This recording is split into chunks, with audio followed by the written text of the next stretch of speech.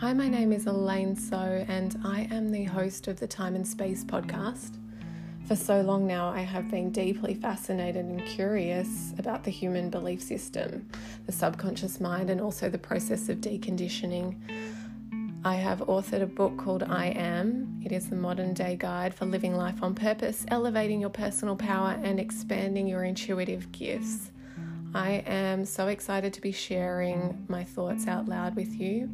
For anyone interested, I am a 4/6 human design reflector, and I really enjoy sharing my insights and reflections and hope that you find something in there that can support you through the times that we are moving through right now. All right, I can't wait to share with you. Thank you for joining me.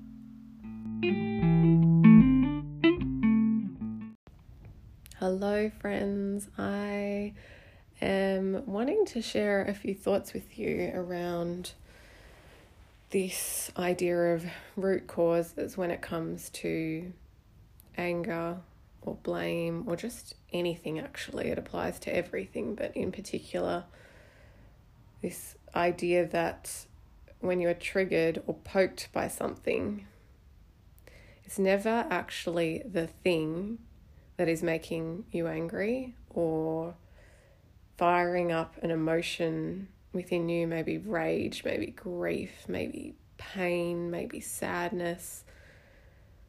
We're talking about the heavy emotions right now. It's never actually the thing. So when we're moving through our current environment, we may or may not be seeing quite a lot of projected anger, a lot of blame, a lot of finger pointing perhaps, as people search for certainty, as they look for a reason to explain why they're feeling the way they're feeling, as they try to navigate their way out of an experience that doesn't feel good for them. And what I'm seeing, or what I'm witnessing and hearing from a lot of you, is that it's really challenging. It's challenging to be able to stay in a place of observation and act as a witness without absorbing.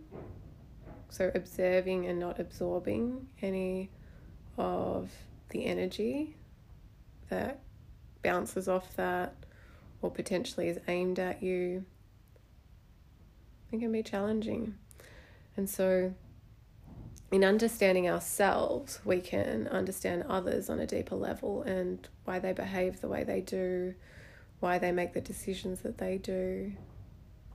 So if we bring it back to ourselves and we think about what is potentially something in the world that's making you feel anger right now, and then start with some self-inquiry as to why you're feeling angry. Like, what is the anger about, and where did it originate from? Because often it's just a reflection, right? Or you're being triggered by something to look at something deeper. And right now I feel our biggest work and our most present purpose is to cultivate this ability with a sense of urgency to be able to go inwards, to be able to explore what's happening in our own inner experience, and to really bring about this sense of wholeness within, to activate our inner wisdom and remember who we are, so we can activate our sovereignty and stand in our boundaries, stand in our alignment, and step forwards to walk through the world with purpose. Right? To understand what we stand for. There's no room for confusion anymore. And when somebody says that they feel confused, or when I find myself defaulting to telling myself that I'm just confused, I realize that this is an excuse for me either not wanting to admit that the things that I can see are really happening, not wanting to accept that as a reality, or an excuse so that I'm able to deny my inner wisdom, to deny my intuition, to deny all the feelings in my body that tell me this isn't great, this isn't feeling good, you know better than this, right? You know that this isn't right. And so when you're seeing projected anger or you're feeling angry, I really want to encourage you to explore what is happening for you. Don't turn away from it. This is a golden opportunity to uncover something that can unlock so much more for you, right? An area of stuckness, something that has been suppressed. And feel yourself lighten. Feel yourself lighten when you're able to approach it from a space of curiosity and non-judgment, and just be completely at peace, and even celebrate the fact that you've found this experience or this memory or this suppressed emotion deep within you. And the more you do this, the more you're able to step back out of a reactionary experience of life and sit more in that observation role where you're witnessing things and you're able to have a space between yourself and your experience. There's a spaciousness that comes about that allows you to breathe deeper, that allows you to have a shield against any projected feelings that you may be encountering at the moment, especially as we see individuals and families and communities' fear kicked up to the highest level possible, right? And then their behaviors come from a place of self-preservation. From self-preservation, they do the things they do, they say the things they say, and then they also take it outwardly and project onto others, right? And that's not always a pleasant experience, which is heightened, and in my current beliefs, only going to continue for quite some time. So when we feel these big emotions, I have focused in on anger here, but when we feel these big emotions, grief, sadness, anger, pain, whatever it might be, loneliness, fear of abandonment, or isolation, right? Isolation through disconnection feels very real. Feels very real for a lot of us. Take it as a cue to sit with your feelings and allow it to be okay, and allow it to process. When you get comfortable sitting with yourself, even in those dark moments that don't feel so great, you can become friends with them. And it brings you a sense of deep inner peace and calm, and incredible self-empowerment to know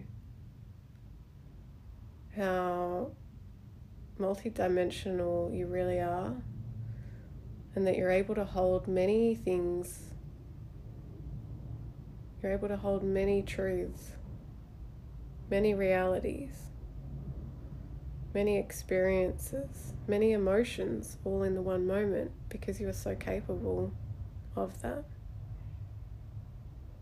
And you can have the full spectrum of your experience without denying yourself. My sense is that many people right now are projecting anger because they're actually feeling angry at themselves for self-abandoning, for going against their intuition, for going against their inner knowing, for denying themselves and yielding to pressure, or feeling as though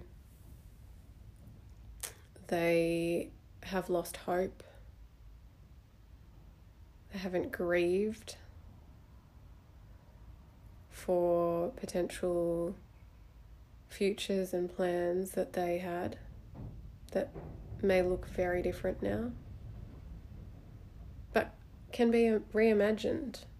Though if we don't grieve what we've lost, it's quite easy to get stuck and be unable to have space to reimagine anything. And so my thoughts today are purely around awareness of these big emotions and moving into accessing them, sitting with them, being okay with them, accepting them, loving them, loving those parts of ourselves. And as we do that, we're able to witness from a distance these other projected emotions in those around us without absorbing anything. And that, I feel, is a vital tool to preserve your peace, right? To preserve your mental space, your emotional body, your emotional health, your spiritual health, and your physical health, right? All aspects. Because we do not outsource these things. And it feels as if we have had to go full circle to have this realization once again as we come alive. We remember who we are,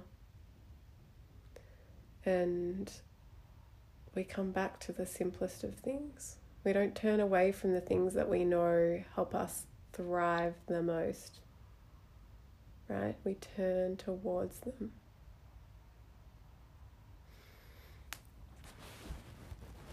Thank you for being here with me. Please send me a message if you want to continue this discussion. I love hearing from you, and I hope you have a beautiful day.